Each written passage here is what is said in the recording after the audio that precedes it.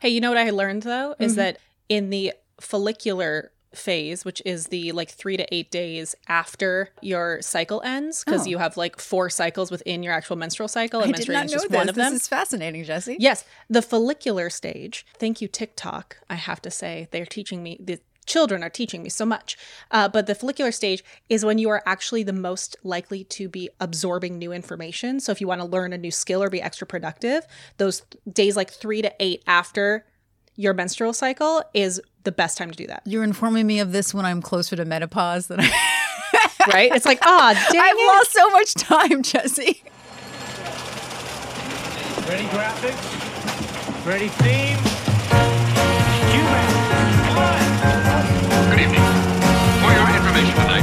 Hi, I'm Jessie Mullins. And I'm Lauren Milberger. And this is FYI, the Murphy Brown Podcast. We were a super soaker family. But also, it's setting up some stuff for season 3. Do we like being on the air? Yes, we do. I am a card-carrying member of the Back to the Future fan club, Jessie. And on today's episode, we'll be talking about season 2, episode 19, Bad Girls. I want to sing the song, Jessie, and me too.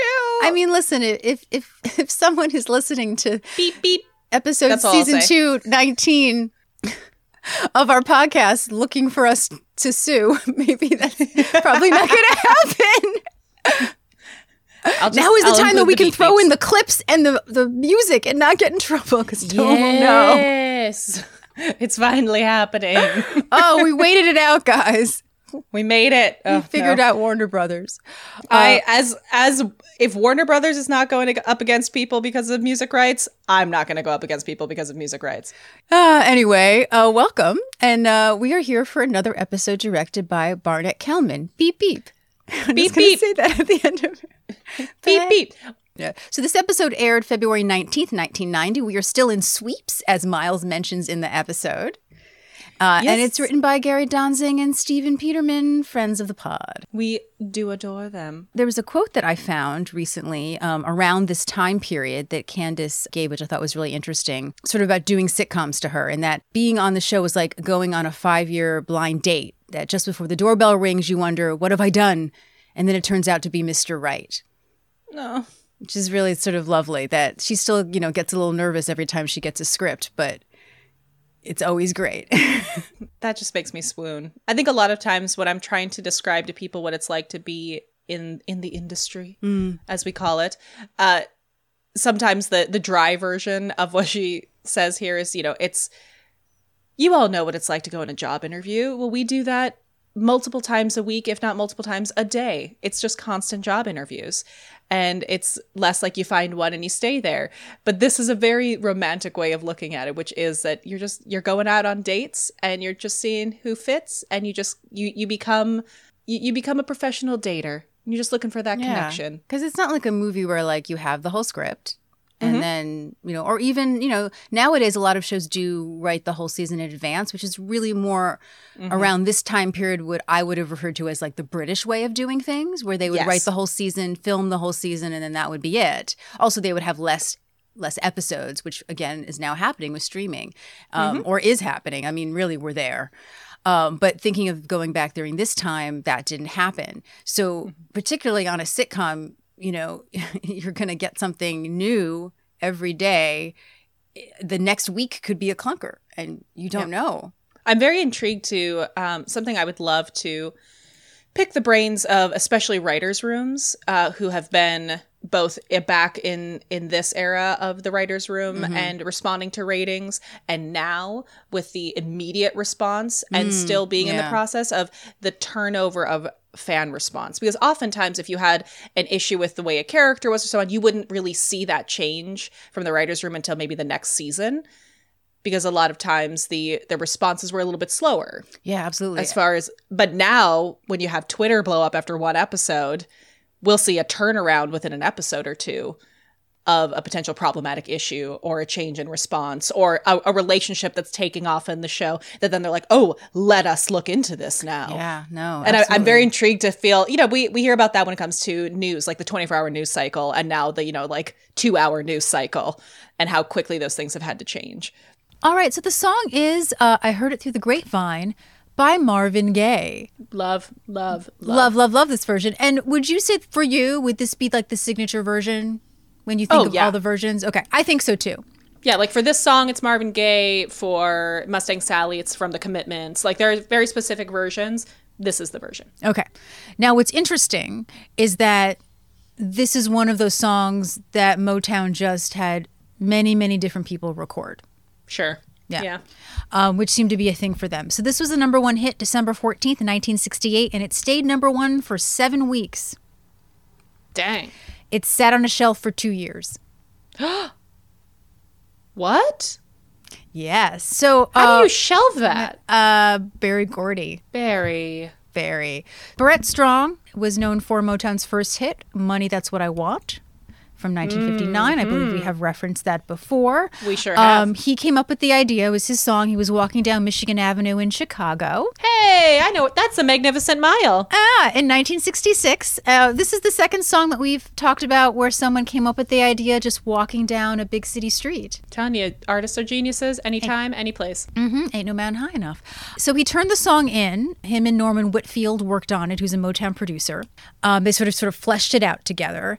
And then the song was recorded in the summer of 1966 by Smokey Robinson and the Miracles. But their version wasn't even released. Oh. Then, early the next year, Gaye recorded a new arrangement, but again, wasn't released. What the heck? Berry Gordy is a very specific human being.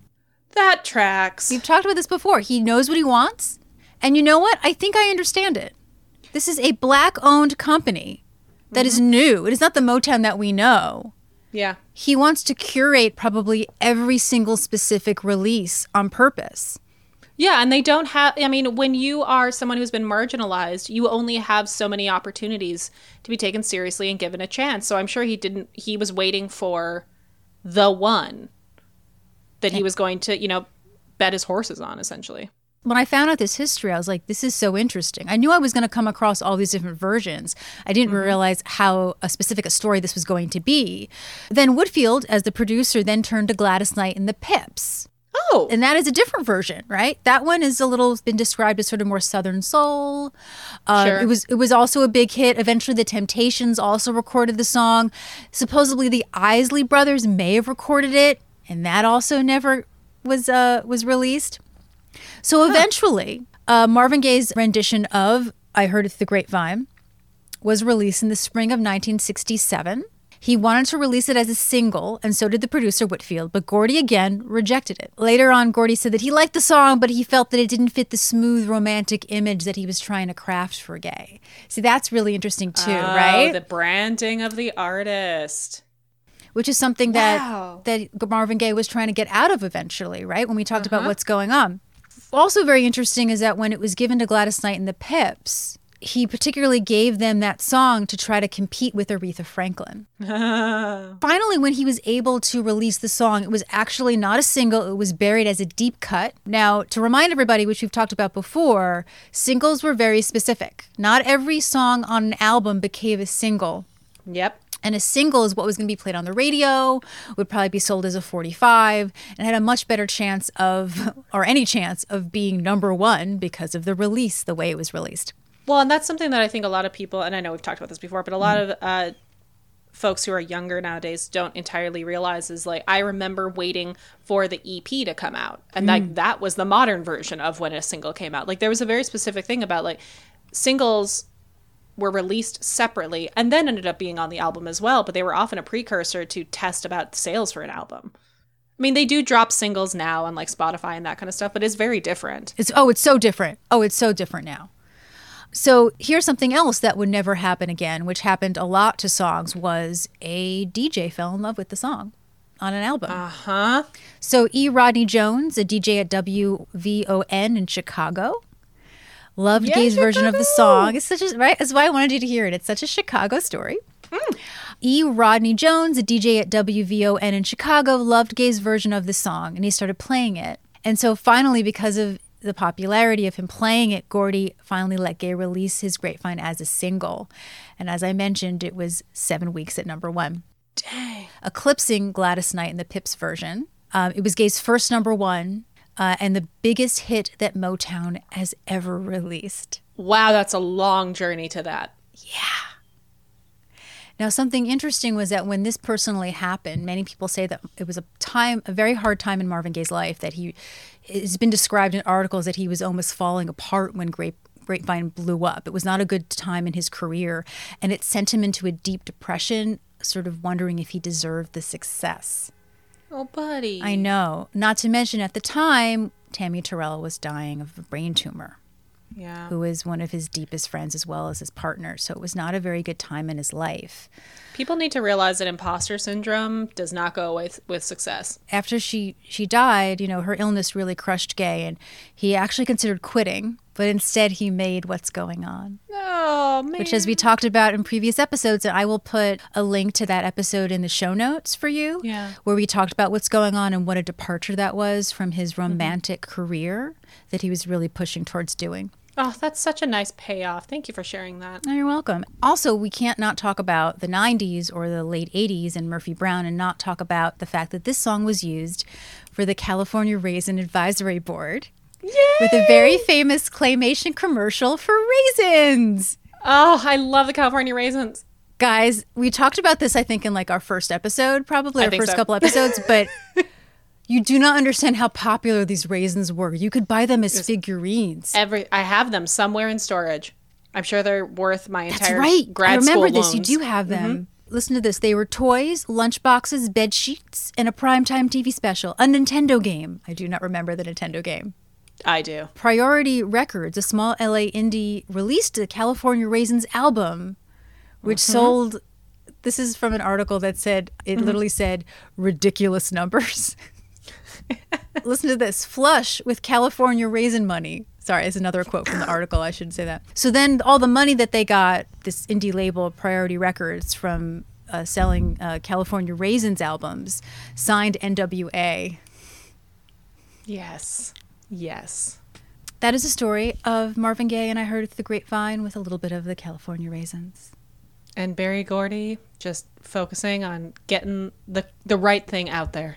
Yes, that and trying to get Diana Ross to sleep with him. Also that. Shall we start? Yes. So we open on, as we've discussed, Heard It Through the Grapevine.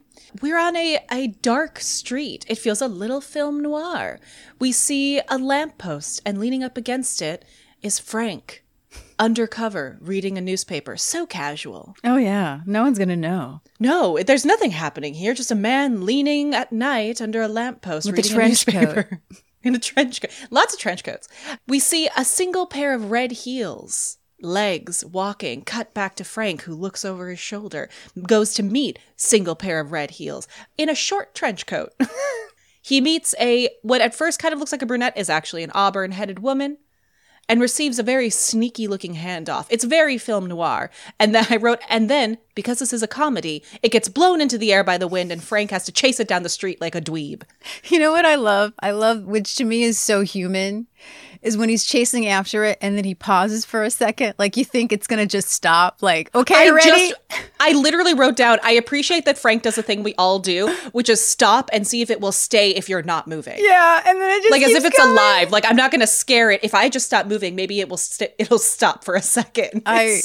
Good. I thought that was really great. And, again, comedy comes from recognition because we all know we've done that. It's that beautiful thing about just paying attention, doing those little things that actors do to research, which is like, what do I do if I'm chasing something that's been caught by the wind? Like, we don't actually think about that. And so we just behave as if. But the real thing is you kind of just stop and go, there's like a weird standoff with the inanimate object. It reminds me of when you just hit the elevator button, but it doesn't really do anything. But they've researched that humans just like the fact that if they push something, they feel like they're doing something towards their goal. Progress. So we cut to the bullpen. Corky, Jim, and Murphy are at the table. I wrote, Corky and Jim are eating. Murphy is reading a newspaper. Miles is desperately checking his watch. As we come into the scene, Miles gives up and stands up and proclaims that clearly Frank doesn't think this meeting is important enough to attend. Here's the thing. They're like, right? I think it's a power issue with Miles. I think he feels like he's being disrespected, but he knows that Frank's working on something. But I guess it's not like he can text him and be like, I'm working on a Exactly. story. I might be late to the meeting. Yes, for me, the background of this is one, Miles don't get no respect, and he's used to it. But this is I felt like this is Miles' equivalent of when Steve Carell in The Office says that you cheated on me when I specifically asked you not to. And it's like, this is like, because he's clearly told them, like, this is a really important meeting. And he already clearly, as we're about to see, is prepared for all of them to shrug him off and ignore him and dismiss his concern. So the fact that Frank isn't there when he specifically told him it's important, even though the fact that we know that Frank is the investigative journalist, he's the one who's the most likely to be in the field because he's investigating. Exactly. But he specifically asked him not to be investigating this morning. How dare you? How dare you, Frank? Miles says that he knows this isn't a popular subject, but just once, he's asking them as highly skilled professionals to hear him out before they react. Now, as you all know, the February sweeps period is here and the network. And as he's in the middle of launching into, and what I like is he does this thing where it's clearly this like, I'm just going to get this full sentence out before anyone can react to me. And before he can even get through the word network, Jim cuts him off by grabbing a section of newspaper and hiding behind it. He turns to Corky. Corky's checking her nails. Very funny, very mature. And then he kind of rises a little bit. He's like, well, at least one of them understands the importance of this meeting. Thank you, Murphy. And Murphy is looking at him very seriously. Her newspaper has gone down. And then she pulls out a foam dart gun and shoots him. It's really fantastic and so mature of her. It's so mature. It's such great deadpan Candice Bergen. Also, is this the time of Nerf gun? Is that actually a small handheld Nerf gun, or is this a different brand? I mean, I would hope it's a Nerf gun because that would hurt. It's Nerf-esque. Nerf-esque. I mean, it's a foam dart gun. Yeah, I mean, but I wasn't sure about the maker model situation. You know, it's funny that you say that. My parents really weren't big on the whole gun thing, even if they were fake. Yeah. Maybe like a water pistol or something like that. And my neighbor had one. So like we were a Super Soaker family. Yes, my neighbors had Super Soakers. Those were fun. They probably had to put tape over it to see if it's a Nerf gun. But that is my guess. Now, this reminds me of those who know the show very well, is that in season 3, there is a huge like water gun fight at the beginning of an episode, which apparently was based on real life. I'm just guessing that this gun probably was around. Candice is a jokester. Yes. I have a feeling this is based on real life. Yes. And I love this moment. Again, we talk a lot about the relationship of Murphy and Miles. The way Candice very dryly pulls out and shoots him. The way that Grant just stands there, takes it, and just kind of like closes his eyes and accepts the immaturity of these people disrespecting him and what matters is just chef's kiss. And he says, fine, fool around. But let Miles remind them that the ratings they get during sweeps determine their ad buys, which keeps them on the air. Do we like being on the air? Yes, we do. So let's accept reality, or pretty soon the Japanese are going to own this place, and someone named Yakitori is going to be giving the speech, and he's not going to have my sense of humor. See, this is interesting because this is such a specific late 80s, early 90s kind of reference that I feel like people watching this now might not understand. Much like the joke in Back to the Future, which is what this reminds me of, which is that tech was really being taken over by the Japanese. Which nobody, everyone would be like, did we have beef with Japan? Like, and it's like, no, it's just recognize. that's what was happening. This is not, I don't think that this is not meant to be offensive at all. This is about the fact that like all of the tech companies that are doing well are Japanese. And if people don't remember the joke in Back to the Future is that in the 50s, Doc is looking at the DeLorean to fix it. And he picks up some circuit or something and looks at it and goes, no, that's I think that might be Back to the Future 3, actually. I'm not sure. I think it might be. Or I'm trying to remember now. Yeah. But anyway, in the trilogy. Yes, in the trilogy. It's been a while since I've seen my favorite trilogy, but I am a card-carrying member of the Back to the Future fan club, Jesse. That's right. Same here. Anyway, so he picks up the part and he goes, I see why you had such a problem. This part is made in Japan. And that's supposed to be a big joke for the audience that like we know that means it's really good. Yeah. When I say beef, I don't mean like Cold War. Yeah. I mean more just like now I think a generation, if they were thinking about who we were competing with as far as like technological advances, everyone would assume the joke would be China. Good point. Yeah, that's right. But then it was Japan, and I grew up, used to those jokes. Same. I also grew up with a golden age set of grandparents. And so a lot of Japanese jokes also came out of like World War II experience.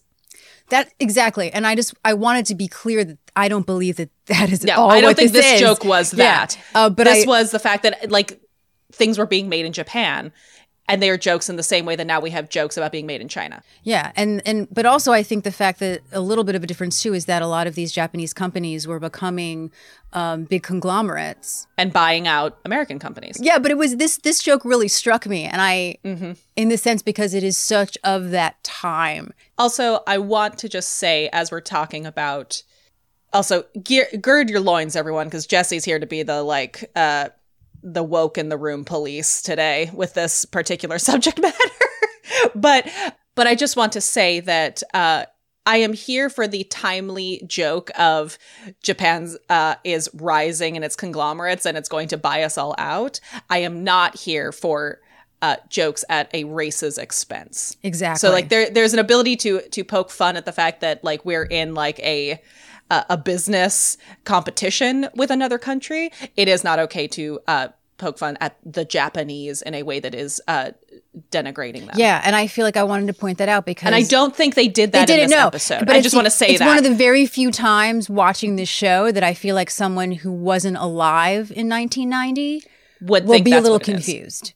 Yes, and I want to call out that this joke was not coming from a place of... Exactly. Of attacking a race. It was coming from a commentary on the current society and the fear of some of these businesses that they were going to be bought out. Yeah, and a great excuse for us to talk about the culture at the time, which is one thing, you know, you and I, when we wanted to do this show, we didn't want it to just be us fangirling about Murphy Brown. Like, we wanted to talk about important things. Mm-hmm. So, Murphy, like most people, thinks that Miles is overreacting. Yes. She says that they've got good stories in the works and they don't want to dump them just because some network bozo is afraid of competition.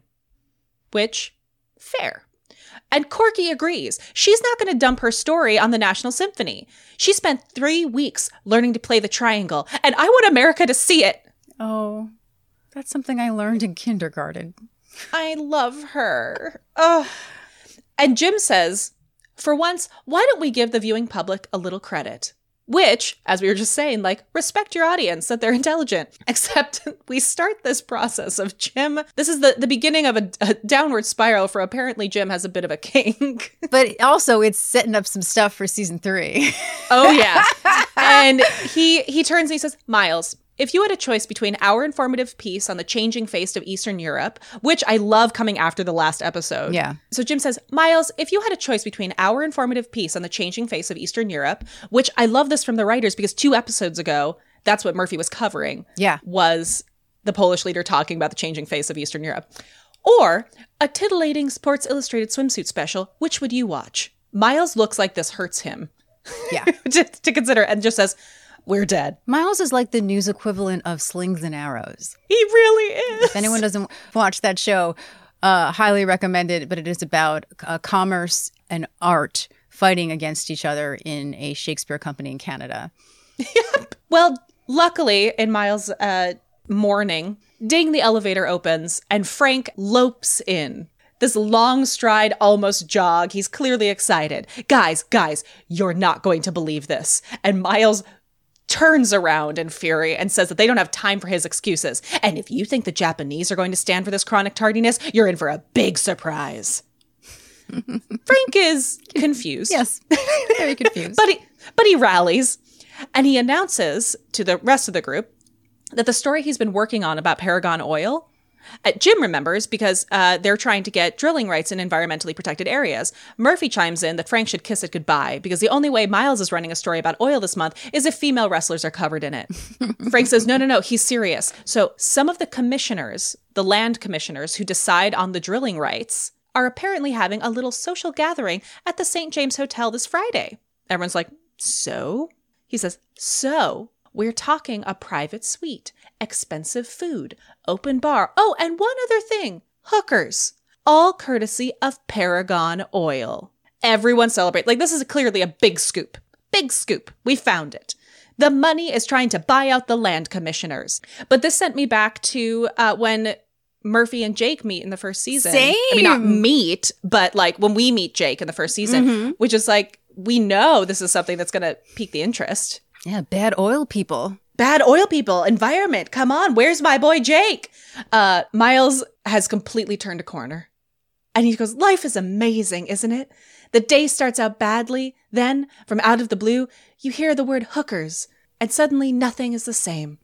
Now, we're gonna discuss this now. Let's do it. So, I could speak for an entire podcast episode on the conversation of destigmatizing sex work and respecting sex workers and the danger in not respecting sex workers. I will slow my roll because y'all are here to talk about Murphy Brown, but we will have some links to some excellent articles and places where you can educate yourself on this topic. I highly recommend, if you are somebody who has a negative knee-jerk reaction to the concept of decriminalizing sex work, that you look inward as to why you are possibly against this, where that comes from. I would recommend that you do some reading, is what I would recommend before you jump to any conclusions. Ask yourself where those conclusions come from and why, and then consider the larger ramifications. So one of my favorite things that I found is a Mic.com article from 2016, which are 4 feminist reasons why we need to support sex workers. One of their quotes is, as sex positive as our generation might be, the sex industry itself is still a contentious topic. Some feminists think sex work objectifies women and is inherently exploitative, while others argue that sex work can be empowering. One of my favorite things that they talk about is that there's a growing conversation globally about the growing conversation around sex work, featuring the voices of sex workers fighting for decriminalization.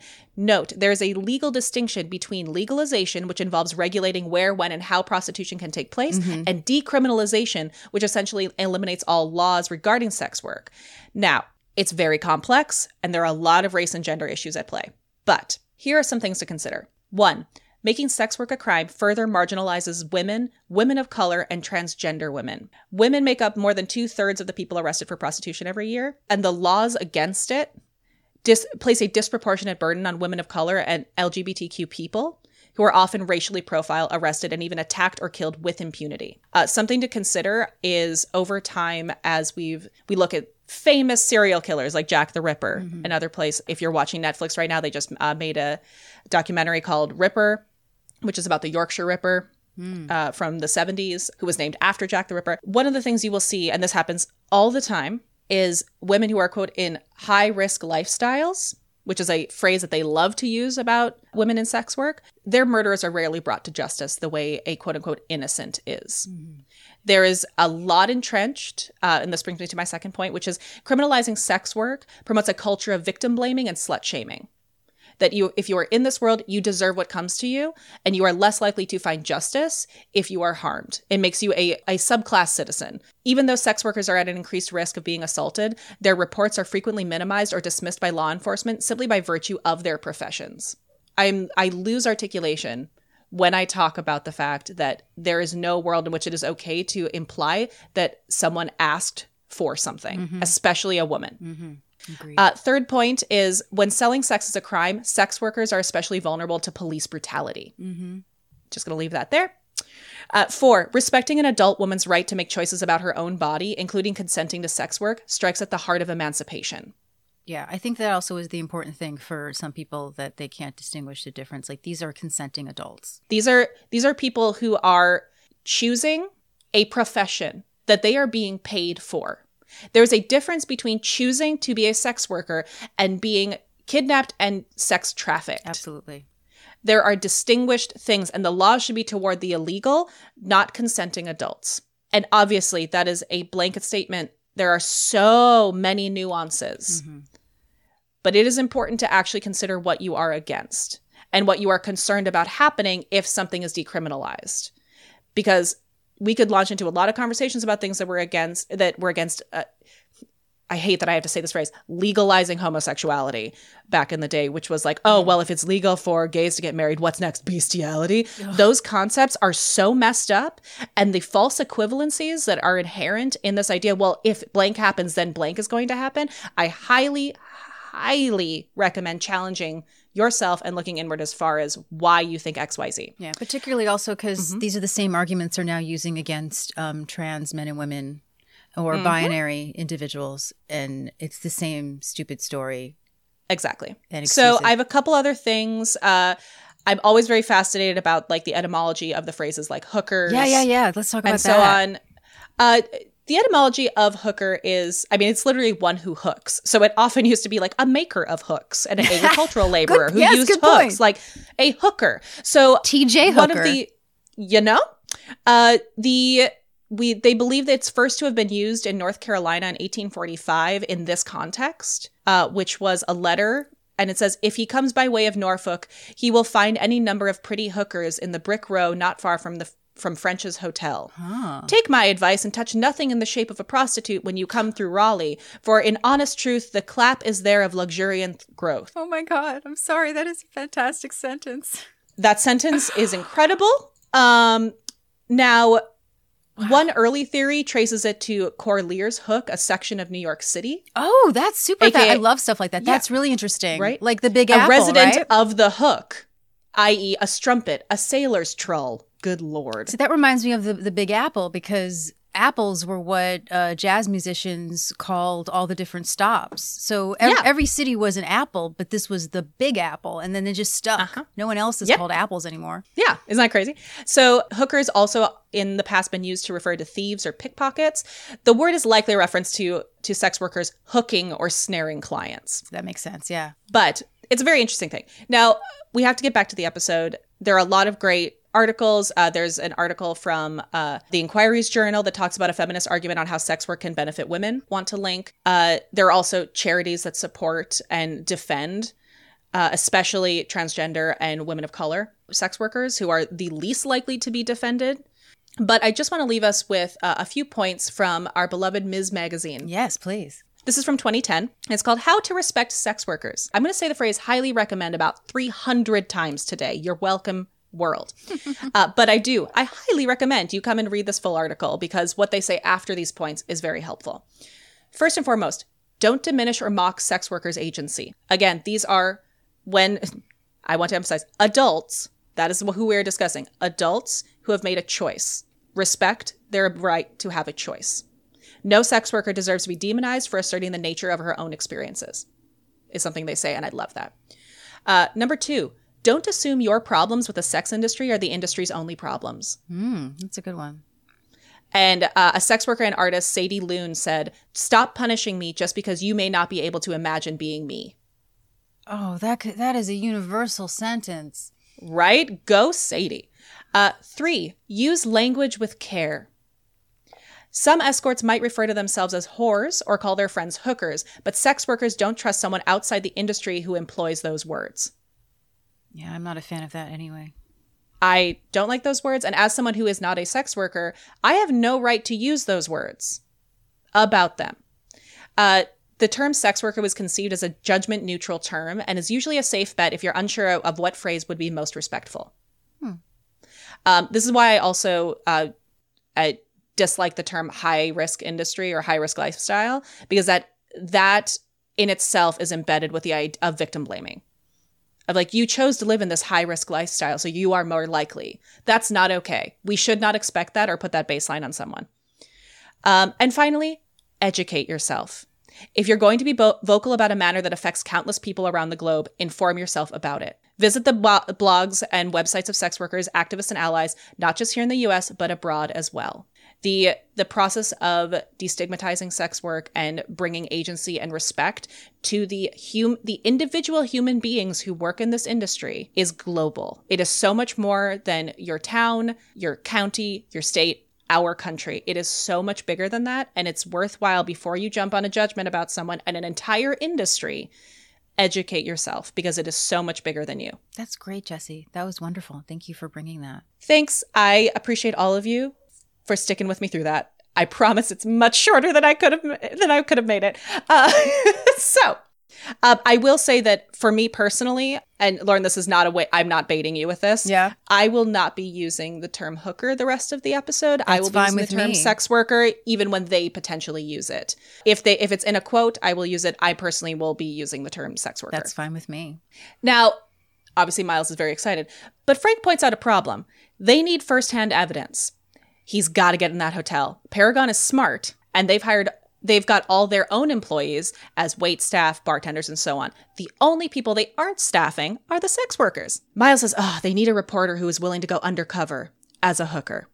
This is my favorite joke of the entire episode. Frank enthusiastically, this running joke is, I could do it, Miles. I could. It would be tricky, but it would be one of the high points of my career. He just loves doing that stuff. This is, I think, the most progressive joke in this entire episode is the fact that Frank so badly wants to go undercover as a sex worker. And he earnestly believes he could do it. Yeah. He is a good investigator. And I just love so much. He's like, I could do it. He wants to embody the character of a woman and be believable. I love it so much. It is like he is in this moment, he is all of us actors. He's like, I could do it. I could do it, Miles. And Miles tells him to give it up. If he gets one leg wax, the whole thing's blown. Miles says, no, we need a woman. We need Murphy. And Murphy's still sitting at the table. Everyone else has gotten up at this point to celebrate earlier. Murphy's still at the table, and Murphy's just sitting there with her newspaper, and she says one of my favorite lines, which is, you need a lot of things, pal. That doesn't mean you're going to get them. It's the best. And I have to say, as much as we are going to really talk about the truth of this episode in context of then, in context in now, there is a voice in this that I feel that if it wasn't this show was not led by a woman, and I don't necessarily mean Candace, I mean Diane, I mean Corby, that you would have this point of view, because throughout this episode, Murphy is very vocal about how this is wrong to be asked of her. Exactly. One of the things I appreciate, because one of my things that I'm like, Miles, is I am so grossed out by the fact that they are coercing their female colleagues to do this thing that they are actively judging as subpar, high risk, and wrong. And they're actively coercing them to do it. But I feel like the show gets that. Exactly. Yeah. And that's what the show is commenting on. And the women themselves are like, this is messed up. Like, I really appreciate that it's not, that it is done. Like, I do not believe that the writers in this room think that action is okay. They are putting this negative response from the male colleagues to comment on it. Yeah. And I think that shows in the next scenes when you see what Murphy and Corky are wearing, and then they show up and they look like they're wearing Halloween costumes. All of the women there are dressed very tastefully. I love the detail of the fact that they get there and none of the sex workers are dressed like a stereotypical cartoon version of a sex worker. They're classy. They look like normal people. Their looks are not the punchline. It's the way that the men coached the women to dress. What the punchline is, this assumption of what a sex worker looks like at a party. This is where Jim really starts his downward spiral, which he comes around from the coffee stand where he had been and says he can't believe you would expect a reporter of Murphy's stature to dress up in stiletto heels, fishnet stockings, a skin-tight leather skirt, one of those low-cut sequin tops that slides off the shoulder. Would anyone like some coffee? And just darts away. Watching Charlie Kimbrough slowly start to slump as he gets overwhelmed by the visual of this happening. And then when he says, would anyone like some coffee? He does this hand punch into his own hand in this weird little snap out of it moment. I love him so much. And Corky agrees. She says she thinks the whole idea is offensive and ridiculous. No one's going to be interested in a 40-year-old hooker. The look that Candace gives her is so amazing. And I will try to screen cap it for all of you people on the social media. But anytime they mention her age and Candace whips her head and looks at Corky, it makes me laugh so hard. And I feel like now that I'm older, it makes me laugh even more. Because she looks amazing. She looks so good. There are moments with her later where she's in the full outfit, where she's leaning back on the bed. And I'm just like, this woman is stunning. She's ageless. Her face is perfect. Well, even Steve, who wrote this episode, has told us on the pod before that the reason these jokes are funny, which there are so many jokes about how old Murphy is in this episode. He said the only reason you can make jokes like that and make them funny is because Candice Bergen is a goddess. Yep. He didn't use that word. I'm using that word. But she is beautiful. Yeah. So you can make jokes about her age because she doesn't look old. Exactly. That's why it works. So Miles says that, you know what? Corky has a point. Maybe they should give it to Corky. To which Faith does this me? And then they're debating and this is the part we were talking about where the men are having this conversation as if it's a done deal regardless of what they decide. And so he says, but Murphy is a more experienced reporter. Well, he's made a decision. He's going to send both of them. And I wrote, I was like, would he be able to make that assignment? That's the thing. He feels like he's forcing them. Yeah. So they both say no in response. And Frank excitedly chimes in from behind Miles that he'll do it. And then Miles does this thing, which is why it works is because Miles is not a broed out misogynist. Mm-hmm. But if a broed out misogynist had done this, I would have been so angry. He circles behind them and puts one arm on either side of them. Ladies, may I point out a few things to you? Which only works because it's Miles. Mm-hmm. And also he's shorter than both of them. Yes. So he looks so small and young. And he says, put aside for the moment that this is a humongous story sent from God, so we may pulverize our competition. Let's not lose sight that petty greed is putting our precious environment in jeopardy. Corky looks a little bemused, and Murphy is just staring him in the eyes while he talks. And he says, we can do something about that. We must do something about that. Corky hates to say it, but she thinks he's right. And Murphy turns to her and says, let's see if you feel that way when some guy hands you a can of Ready Whip. And we cut to Murphy's townhouse, where the ladies are dressed, as we've referenced, in what I would consider Halloween costumes, but, which I'm going to talk about in a second, what the 80s saw as a sex worker. We'll have pictures, obviously, for you guys to reference to, but it's a lot of sequins. They're both wearing wigs. Murphy has sort of a pink and black leopard or animal print dress with this big belt. She has a sort of a black spiky wig. And it really made me think, sort of looking at them, that this was a vision, even though played for comedy here. And again, a contrast so that they were wrong about how women are dressing at this party that they're going to. It just reminded me how at such a very young age, because how young I was in the early 80s to late 80s, this idea was sort of drilled into my head. And I'm only going to talk specifically about comedies in the 80s, because obviously beforehand we have male sex workers like Midnight Cowboy in 1969, or Klute, right, which is more 70s, or even child sex workers in Taxi Driver, which seemed to be a bit of a fetish in the 70s and the early 80s, which I don't understand. Pretty Baby is another example of that. Brooke Shields. And then the 80s, I would say starting with American Gigolo, which apparently Candace's mother is in, which I did not know. Yeah, I think I may have mentioned that before. But it reminded me of that. I grew up with this image. There's a movie called Dr. Detroit, where all they do is wear sequins. Fran Drescher is actually in that, which we will reference a little bit later. Trading Places, Jamie Lee Curtis dresses very similar to Murphy and Corky in this episode. Played for Laughs. I think the only one that I can think of that I actually saw recently and not as a child, funny enough, is Night Shift. Oh, yeah. But a lot of these comedies that I remember, I realize also have someone where a man comes in and helps her away from her pimp, quote unquote, to make money for herself, which is also what Night Shift does. But I would say Night Shift is a completely different thing. I remember going to a video store and seeing this poster, a VHS cover of a movie called Angel from 1984, which I had to look up. It's one of my first memories of going to a video store. It's a very small child. And the poster is divided in half. And one side is like a schoolgirl and like a little skirt, and she's got her books and she looks all innocent. And then the other side is her dressed for her night job as a sex worker. And these are images that even at a very young age, even though these were, I don't think this was a comedy, but for me, it was mostly these comedies I would watch on TV. I realized how this image was sort of drilled into my head. Bachelor Party, I haven't seen in ages, but that's another example of a comedy with sex workers in the 80s. It became a bit of a punchline. And even though we're in 1990 now, this is sort of the tail end of that sort of punchline era of these sort of big outfits and costumes. And again, it is a comedy, you know, it's bright, but it just made me think about how these images at a very young age were extremely prevalent in my life. Night Court is another example of a comedy that had this exaggerated, flashy example. And another reason why I do love the fact that when they show up, they are wrong.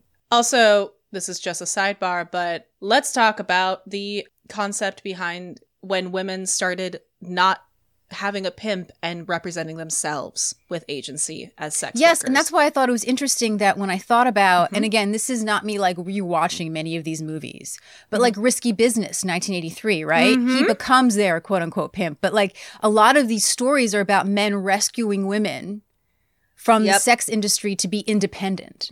Yep. I'm not so sure that image at such a young age was a positive thing for me. Yeah, I agree. If you haven't listened to our episode on It's How You Play the Game, this will really inform Miles' perspective about why he thinks having sex workers on the show would be big ratings. Yes. Because that is what was happening on a lot of these sort of trash TV television shows to get ratings, including Donahue, which I wouldn't necessarily call trash TV, but it was definitely on the line. Yeah. Join us next week for part 2. One of the things I remember learning about when it comes to like the menopause thing is like, so there's a very good chance that your body will still have a follicular phase. It'll just be like a phantom follicular phase. Wow, I said that so easily. did. I sound like my articulation is so good today. I'm so proud of you.